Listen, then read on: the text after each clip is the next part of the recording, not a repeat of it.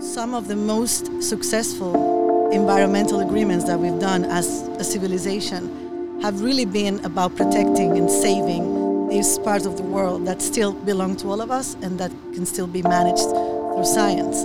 And Antarctica is one of them. Welcome to Sea Has Many Voices. This is the brainchild of this man, Dr. Gregory Stone, right here, and Christine, his amazing cohort.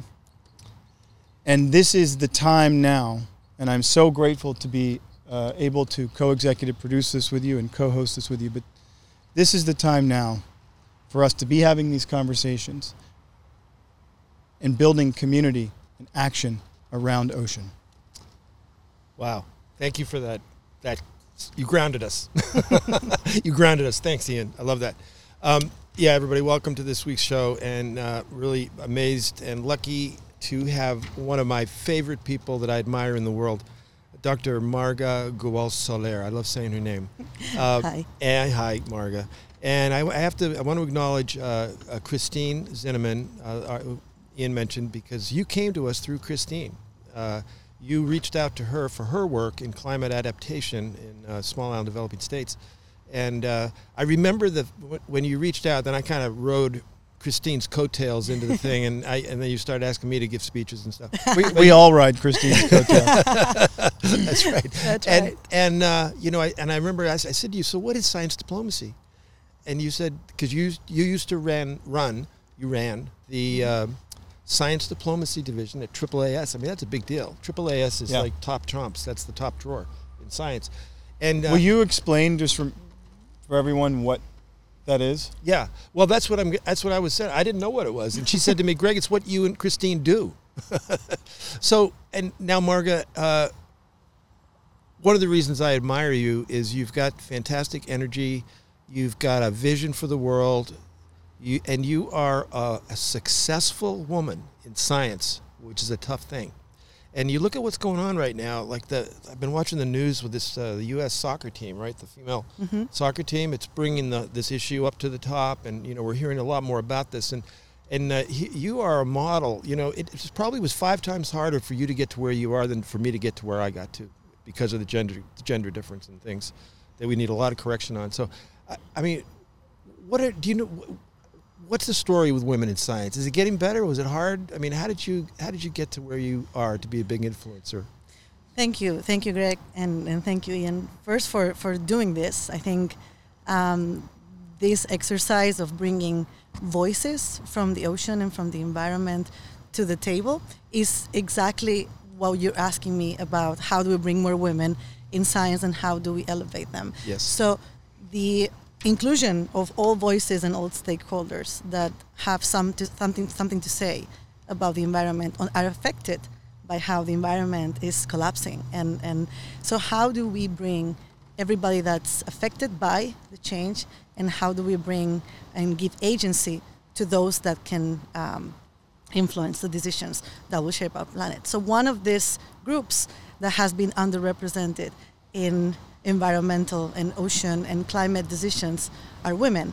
And as you know, as you were an early explorer in Antarctica, some of the most successful environmental agreements that we've done as a civilization have really been about protecting and saving these parts of the world that still belong to all of us and that can still be managed through science. And Antarctica is one of them. So I am a scientist. I am not a research scientist anymore. I worked at the American Association for the Advancement of Science, as you mentioned, for the last 5 years, building a capacity building program for science diplomacy training around the world, and using science to be this language of understanding between countries, even if they are at odds politically or diplomatically. And we can talk about some of those countries if you like. But I think when you arrived into our world, so we were doing this science diplomacy awareness exercise for a few years. And a lot of the people who were practitioners and doing this did not call it that label. It was a label that we and a number of scientific societies, mostly in the US and in the UK, and some governments, they decided to put a label, an umbrella term, to define how science impacts policymaking, and diplomacy. So science diplomacy is a practice that you've done for a long time, that Christine and her people have done for a long time, science following, organizing nations using science, especially with ocean navigation and all of that, right? Yep. And finding the natural resources that can sustain us and share them with our neighbors. So it's a very, I would say, old practice that didn't get a name until now. And so when we were looking for speakers for this science diplomacy conference, Christine was, I think she was suggested by us because also there was, it was an invitation to her and to President Tong. Yep. And we didn't know that you would come with a package. I was a stowaway. That's a great package. Christine, President Tong, and Dr. Greg Stone. Exactly. And when they arrived, I was like, I can't let these stowaway. people leave. I need to get a lot out of them. So the first offer was like, okay, Greg, we're doing this online video for science diplomacy to explain what it is.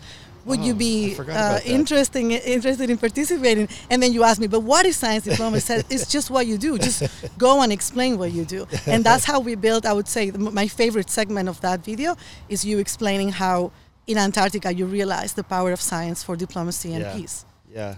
No, it's right. I just love the way you guys packaged it because although I was a practitioner, I didn't really know that I was. Right. But science has turned out to be one thing that we as nations can do with each other that's non-political.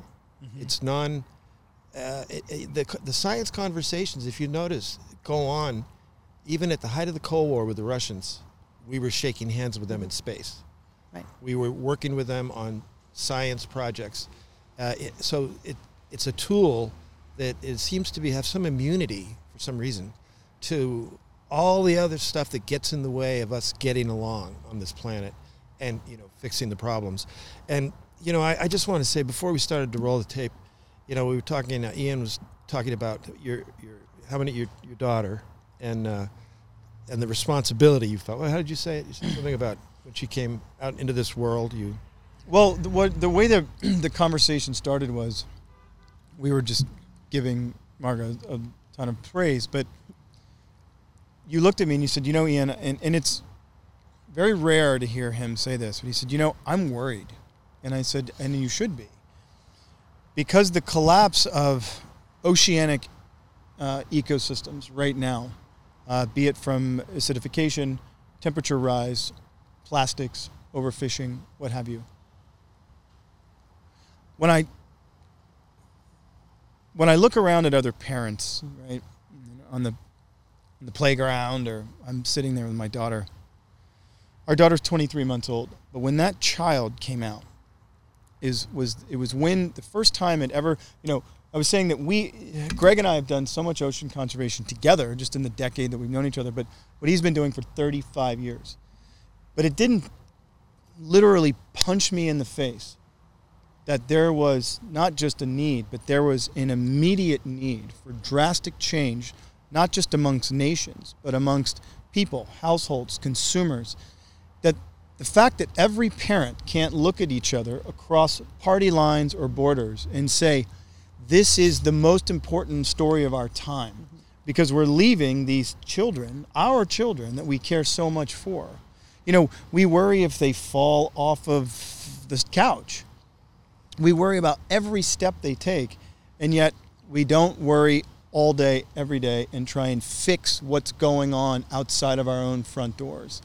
And that is what I feel is now becoming, that tide is changing. Mm-hmm. That conversation is actually changing. You're right. You're right. I have not said very often how worried I am, have I? Never. You don't hear, that's what I'm saying. You don't hear that much from him. It's hit me over the last 6 months. Right. I've been doing some calculations of my own on the onset of this climate change, and I've always had an optimistic view of conservation, and been involved in the creation of the first MPAs and all that, and I always figured we'd work it all out, But this climate insult, it's coming so fast, in short, when you go home at night and you turn on a light and it's being generated somewhere by a fossil fuel, you are using Jurassic sunlight.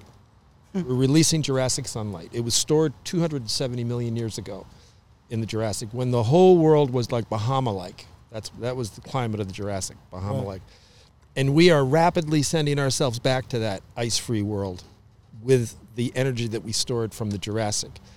We're sending ourselves in a runaway climate scenario some 4,000 to 5,000 times faster than the original Jurassic arrived. Okay? And that's the problem, is the speed at which this is happening. You know, the modelers are always it's always worse than the model. The models predict one thing, and now it's always worse. Sea levels are faster, the oceans are hotter, there's more ice melting, and the key for our planet is we need ice. All humanity, all primate evolution happened in an icy world, right? It makes the ocean go. It starts the whole current system. It's just, there's so many connections to ice, and we've got runaway ice melting at both poles right now. And I don't know how we're going to stop it. I mean, we got 10 years, the scientists that have been working on this through the UN, to really get our act together, and we're just not paying attention. It's like, if a lot of people look back to World War II as the last time the world really pulled together and did the right thing. And if you use that analogy, it's like we're sitting here letting Nazi Germany just keep taking countries, and we're not doing anything about it. Right. We're just thinking, we'll work on it. We'll figure it out. I don't know. You know, it's that serious, everybody. We really have to just put the alarm on and stop this crazy use of fossil fuels for burning them. Yeah, they actually have other uses that we can't do without. The petrochemical industry. There are certain things you use with oil, and we've already gone past the peak of oil, right? There's a peak. We've used most of the oil. So we should be thinking about, we need to save the oil for other things, not to use it for this heating and stuff. So I am worried. But I'm also fundamentally an optimist, and I do think that there is a solution path through here, and Marga is one of the few people that I know in the world that actually understands it. And it's we're going to make it. We need science to bring us together more than ever right now. And thank you for bridging the gap. Thank you. Yeah. So Thank you. We're going to thank you, and thank you.